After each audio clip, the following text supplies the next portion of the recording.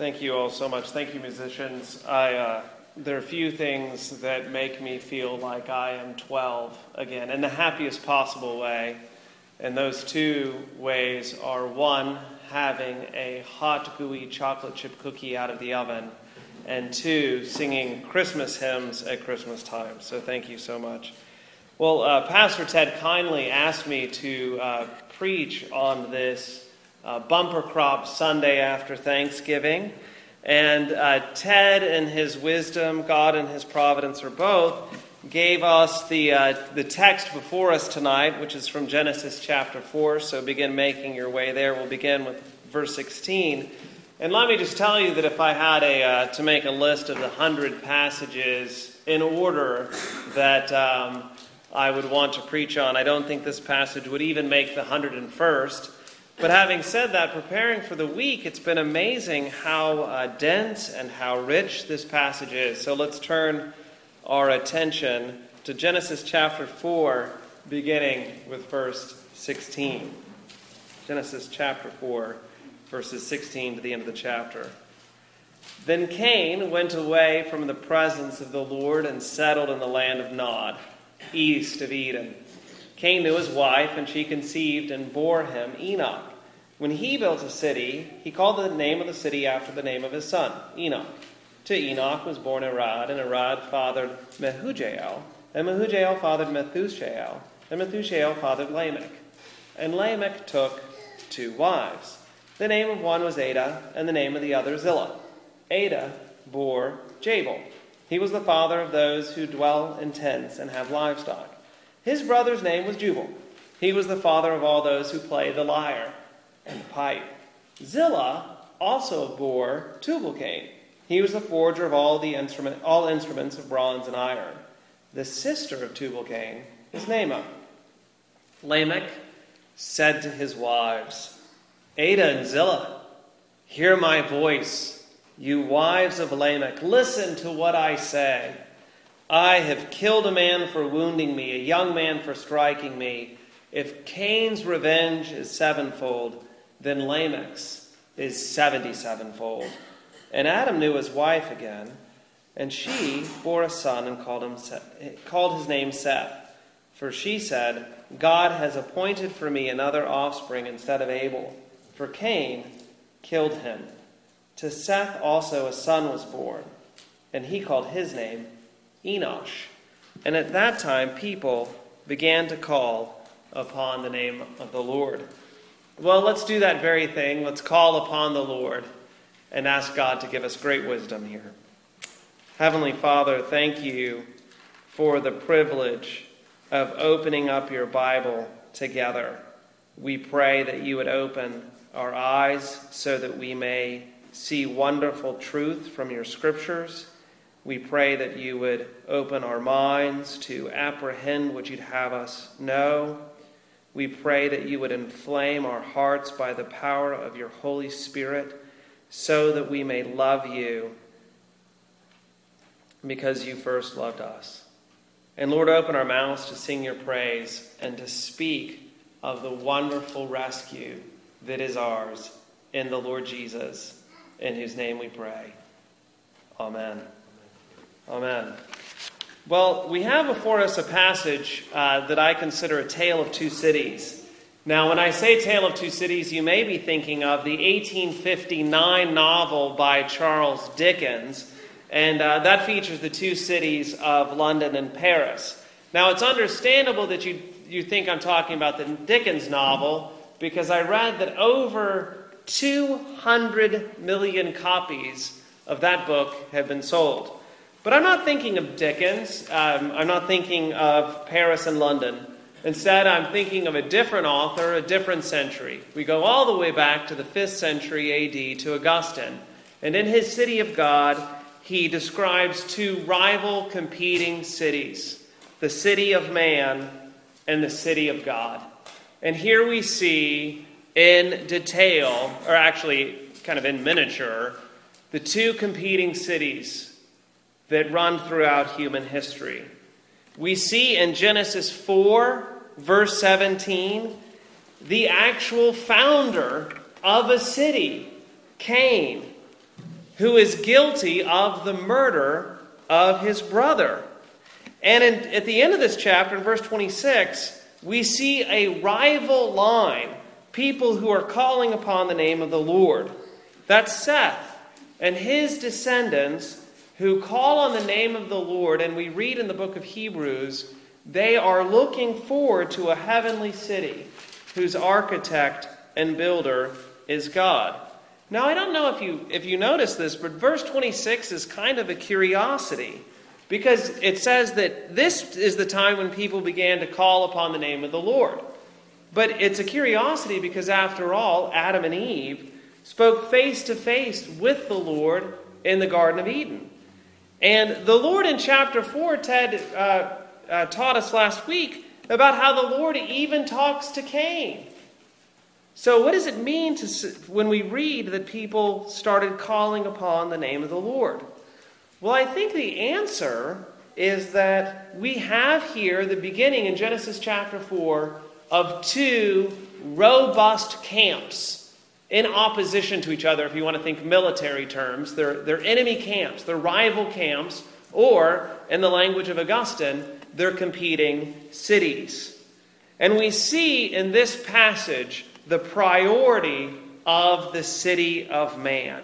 One's own pleasure, one's own fame, one's own comfort and security, the exercise of one's own power. But we also see right at the end of this passage the priorities of the city of God. They call upon the Lord. They believe and hope and trust in Him. All right, well, let's first talk about the city of man. Verse 17, Cain, having left the presence of the Lord in verse 16, knows his wife. This is possibly his sister. Genesis chapter 5, verse 4 tells us that Adam and Eve had other sons and daughters. And Cain and his wife have a son away from the Lord in the land of Nod, which means wandering. And Cain's priority, like all people in the city of man, is his own security and to establish a name for himself. Now, the city that he built, it wasn't Dallas or New York, but it afforded some kind of protection, and we read that Cain names it after his own son. Now, far from thinking that Cain has triumphed over God's curse against him in verse 12, that Cain will always be a fugitive, we should see his establishing a city as an indication of the fulfillment of God's curse. After all, what do you do when you're terrified that people are out to get you? As a friend of mine always liked to say, it ain't paranoia if they're really out to get you. Well, what do? You get your bunker ready. You hole up. You stockpile your provisions. You put up walls. You make sure that the gate is locked at night. So notice that Cain is not looking to the Lord. He's seeking to establish a name for his son. He's living without reference to God.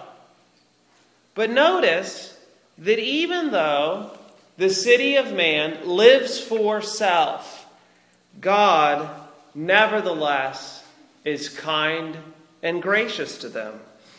And the kindness of God here ought to astound us. It should remind us perhaps of Jesus' words in Matthew chapter 5, that He causes the sun to rise on the evil and the good. He causes the rain to fall on the righteous and the unrighteous. Look here at verses 17 and 18. God gives even murderers children. Cain has a son, Enosh, and Arad a grandson. There's Mehujael, a great-grandson, and Methushael, a great-great-grandson. So Lamech, whose character we'll get to in a moment, is a great-great-great-grandson. So even a murderer, a man who murdered his own brother, is blessed by God with a wife and a son, and then grandchildren and great-grandchildren. Isn't that astounding, the kindness of God? But it's not just that he has descendants, because there are plenty of parents who have children that they're then kind of ashamed of. But Cain, in terms of his focus on worldly success, founding a city, naming it after his son, he has children that he can be proud of. They do stuff. And notice the kindness of God, that it's to the city of man that we see the founding of cities in verse 17, dwelling in tents and having livestock, verse 20. The city of man gets credit for musical instruments, verse 21. And it also gets credit, verse 22, for instruments of bronze and irons. Look at this astonishing profusion of talents and skill. I like to think here that Cain's family is undergoing an industrial revolution. But Seth's line is left in the dark ages. You know, if you were just an observer, kind of off in the distance, and you didn't know the details, you'd look at Cain's family and go, oh, depending upon your, how pagan you were, the god or the gods, they're blessing that family. Look at them. They have stuff, and isn't it great? But Seth's family, we don't read about their fantastic accomplishments. And this contrast ought to surprise us.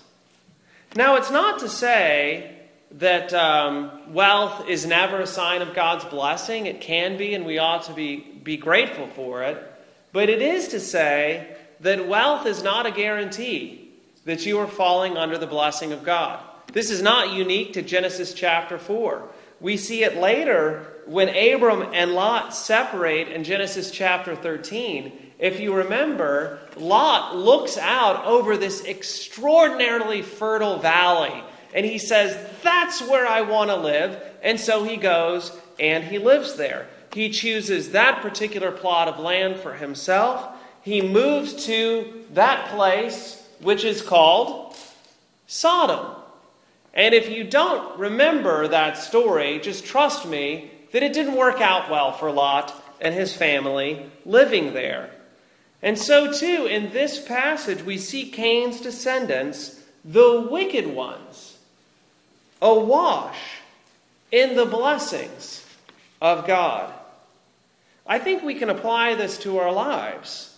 When we're weak and ill, when we're feeling poor and downcast, let us remember that God's people are not distinguished by their stellar physiques and their fat pocketbooks, but by their devotion to the Lord. You can actually have a fat physique and a thin pocketbook and still be loved by God. And far from discouraging us, I think that we should be humble when we are, in fact, blessed by God. Because, after all, he blesses the wicked too. And these lessons are not opportunities to gloat over the evils that we're about to read about with Lamech. But it should, I hope, correct a mistake that we make. We tend to think that the people who are admirable in one way, those who are strong or smart or attractive, must be therefore admirable in every other way. But it's just not so.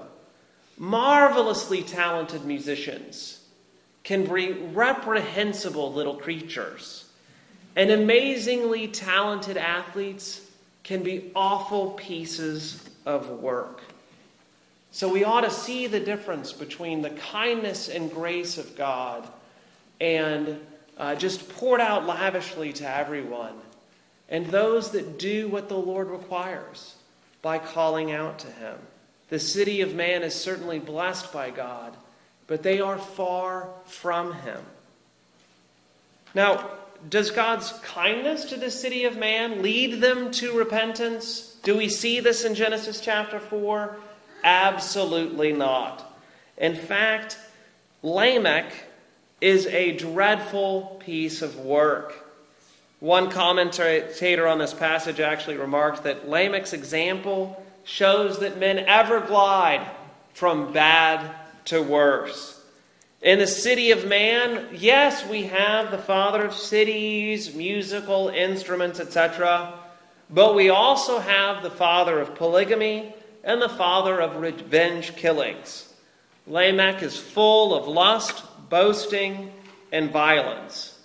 Another commentator, I really like this line, he noted that Cain's descendants were very good at controlling the environment, but very bad at controlling themselves. They were very good at controlling the environment, but very bad at controlling themselves. Now, this is actually, there are, in fact, recent examples of this principle. I'm not sure if you've ever heard of Edwin Howard Armstrong, but he invented FM radio. So if you go to your car after the service and you turn on FM radio, you can think of Edwin Howard Armstrong. But don't think about him too long, because he attacked his own wife with a fireplace poker. And she had to go and flee and live with her sister. And then, very sadly, he later killed himself.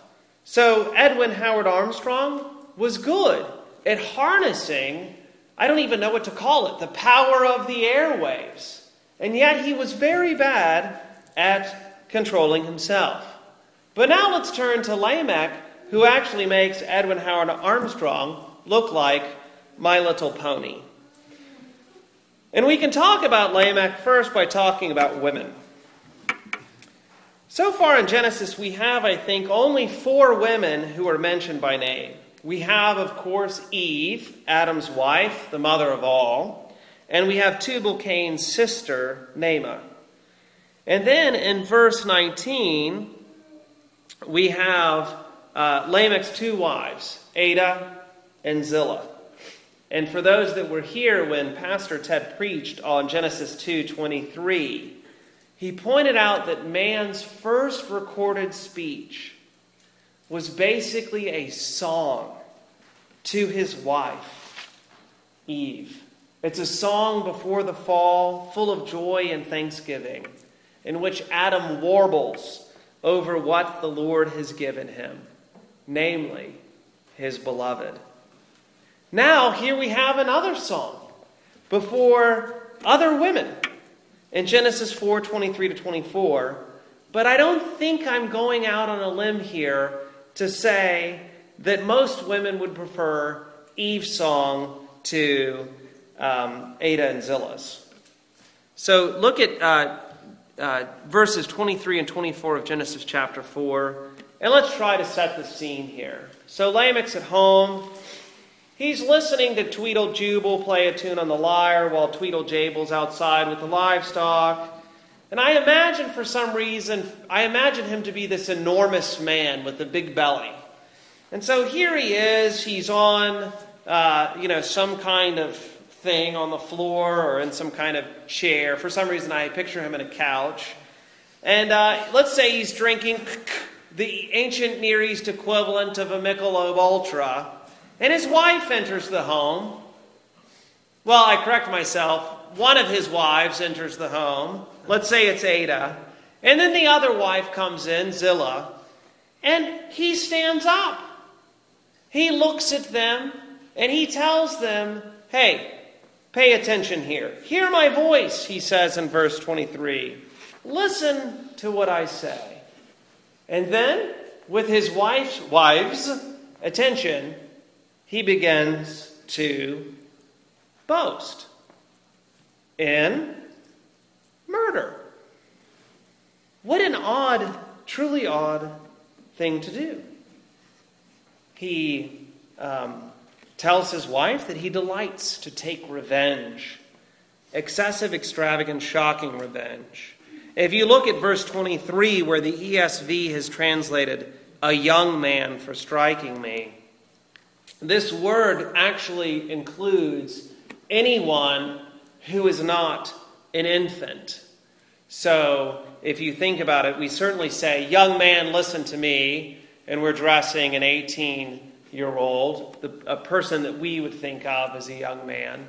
But also sometimes if a 6-year-old boy is running in church, we may catch his attention by saying, young man, stop running.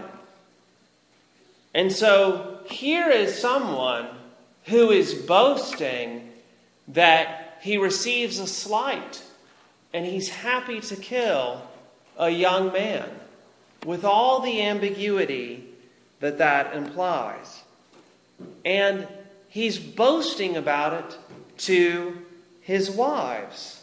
In the comfort of his own home, he's exulting in his violence. He glories in his shame, if you think about what the Apostle Paul says in Philippians 3. One commentator notes that he, quote, casts forth the venom of his cruelty into the bosom of his wives. It's despicable, isn't it? And quite honestly, it's downright odd. It's bizarre to contemplate, isn't it, that Ada and Zillah would be impressed or delighted by Lamech's speech. But it's even more horrific to think that they would be exulting in it. Like, yeah, that's right, Lamech, you're my man. You'd kill a boy even for, cutting you off on the freeway. But this is the picture that we get of how wicked the world is before God's righteous judgment in Genesis 6. But it gets worse, doesn't it? Because having appointed himself in verse 23, judge, jury, and executioner, in verse 24, he ratchets up his boasting. He says, Cain's revenge 7-fold, but Lamech 77-fold. Now, if you remember, God in his kindness put a mark on Cain. It's a kindness and a mercy in order to protect him. And the mark of Cain came with a divine sanction. The punishment for killing Cain is a 7-fold vengeance, a complete punishment. But notice that it's a judgment by God for a transgression of what the Lord has established. Now, Lamech sees things differently. If his ancestors' revenge was complete, he thinks to himself, well, then mine will be even more complete.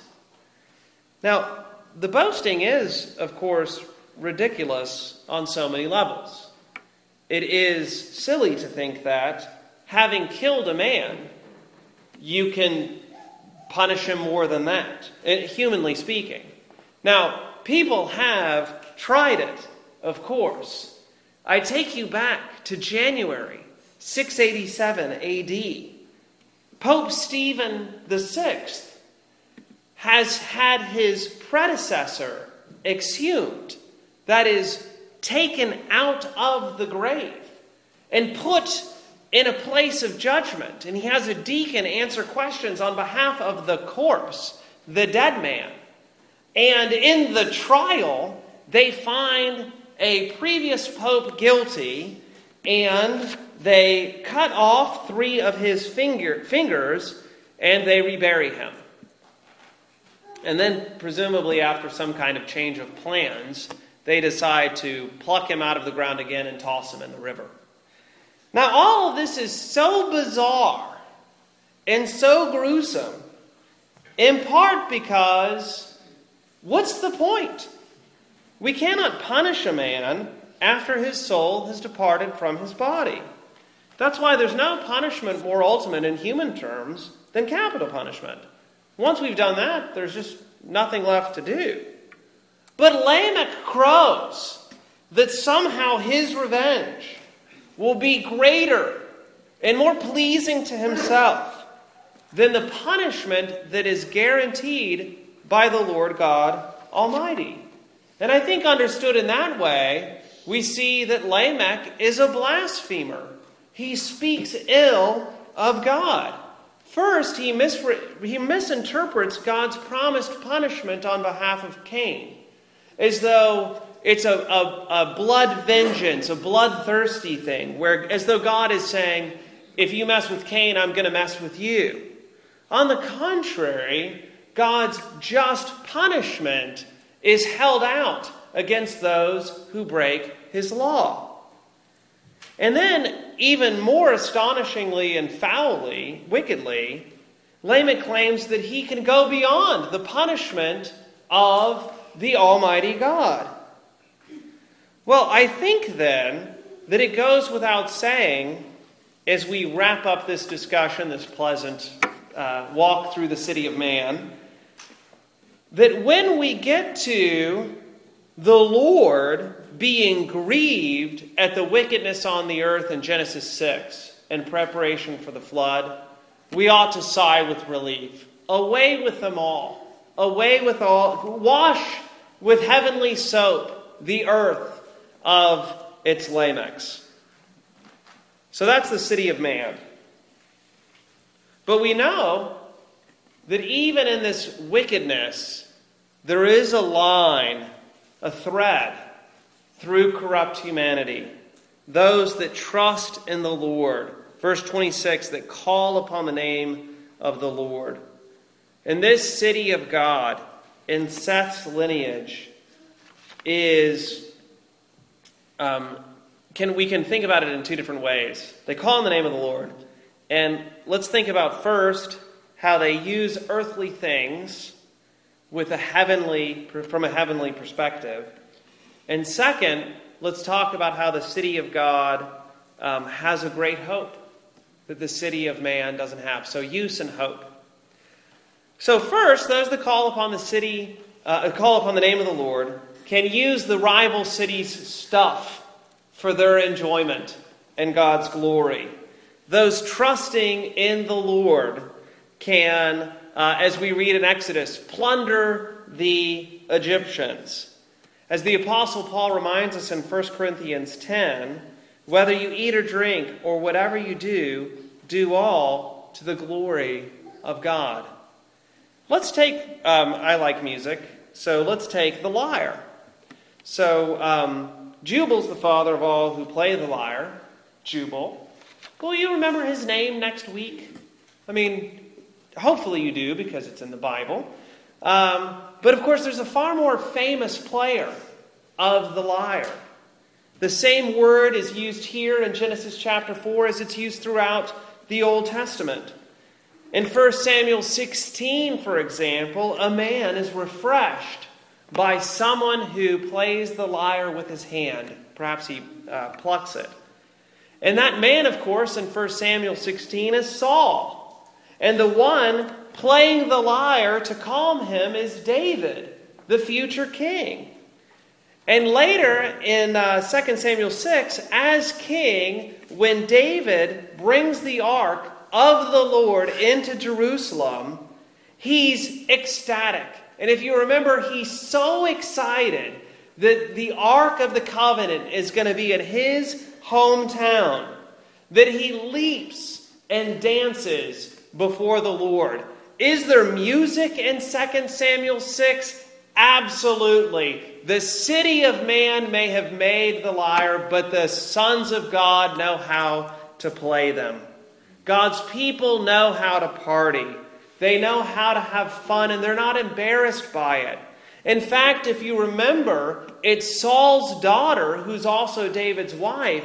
She's the one who's embarrassed.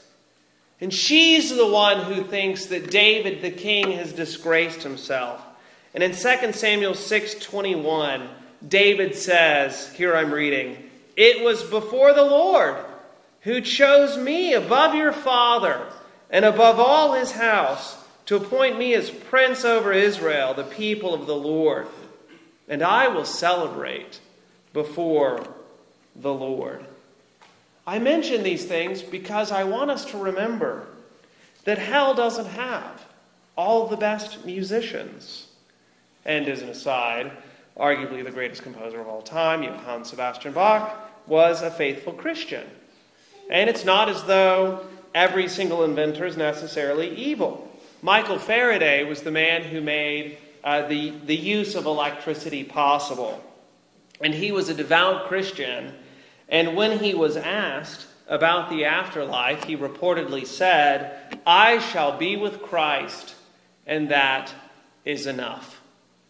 Nevertheless, we don't have to worry, right? If Carl Benz, who I think was the one who first made a motor that could function in an automobile, I don't know anything about his religious life. He could be a Satanist for all I know, but I don't have to worry about driving or not driving a car. We in the city of God can plunder whatever the city of man thinks up and use it to God's glory and our joy. That's the first point. It's about use of stuff. We can use stuff to God's glory and our joy. The second is hope. This is a sad passage because of sin. But look down at verse 25. Here we see Eve having lost basically 2 sons in a day. One to murder, the other to flight. We see her having a son and saying, "God has appointed for me another offspring instead of Abel." And Abel is dead, yet she is hoping in the Lord. Now, the last time this word offspring was used was in Genesis chapter 3, when the Lord is cursing the serpent, and he says in Genesis 3:15, "Between your offspring and hers," that is Eve's offspring, "I'll put enmity. He shall bruise your head, this offspring, and you shall bruise his heel." And so we know that eventually the offspring of the woman will triumph ultimately and completely over the enemies of the city of God. But it's not Seth, right? Because we know in Genesis 5 verse 8, Seth dies too. Abel died because Cain killed him, but Seth dies because he was born in a fallen world. And as a result of the fall, what is decidedly and profoundly unnatural, that people made in God's image should die, has become altogether commonplace. Yet there is a direct descendant of Seth through Noah and Abraham, Isaac and Jacob, through David and many others, who crushed the serpent's head, though he was bruised when he did it. And he too died in our place, but death could not hold him. And I'm talking, of course, about Jesus of Nazareth, who's about as un-Lamech as you can get. Lamech boasts of vengeance, yet Jesus, we read in 1 Peter, was reviled, but did not revile in return. When he suffered, he did not threaten, but continued entrusting himself to him who judges justly. Lamech sought vengeance 77-fold. But Jesus, in Matthew chapter 18, tells Peter that he should forgive his brother not 7, but 77 times. So if the city of man is to be known for its quarreling, for its desire to stretch itself for vengeance's sake, the city of God ought to be known for its kindness, stretching itself to forgive. The city of God, like its father Lamech, and ultimately the city of man, like its father Lamech, and ultimately the devil, is consumed with self, obsessed with its own desires. But the city of God, by contrast, is founded by the one who quite literally stretched himself out on the cross to forgive his enemies. So no wonder then that those in the city of God who call upon the Lord have a wonderful, amazing, and majestic hope. And so we see in this contrast something that you wouldn't think a university professor would say. Namely, it's better to be illiterate, unsophisticated, and ignorant, but to be rescued because you call on the name of the Lord, than to be remarkably educated, sophisticated beyond degree, rich and satisfied, than not to call on the name of the Lord. After all, if you are rich and full of yourself, you're away from Christ, and judgment is coming. But if you're in the city of God, then you can say, Christ was punished in my place, and I am set free. And so there's hope for those who call on the name of the Lord, who live in the city of God. But this passage is a reminder, isn't it? That judgment is coming for those who flourish now and live in the city of man. Now, Christians are often derided for being opposed to things because they don't like them, they go yuck when they see them, or because Christians just don't want people to have fun. But nothing could be further from the truth. Christians, calling upon the name of the Lord, walk through a world of wretchedness. And we see people who need saving from themselves. They are very good at controlling the environment, but bad at controlling themselves. And so, seeing this sad truth, we call loudly and openly to those trapped in the city of man to call out, to turn from their pursuit of wicked pleasures to the Lord Almighty. And this passage should remind us that even if pagans have the nicest toys, even if they flourish for a time, judgment is still coming. God's justice is sure and certain, and in the presence of so much great evil, we ought to plead with our neighbors and colleagues and friends. If God flooded the earth in the face of such great wickedness in Genesis chapter 4, we ought to seriously question how long he will withhold ultimate judgment from a world such as ours.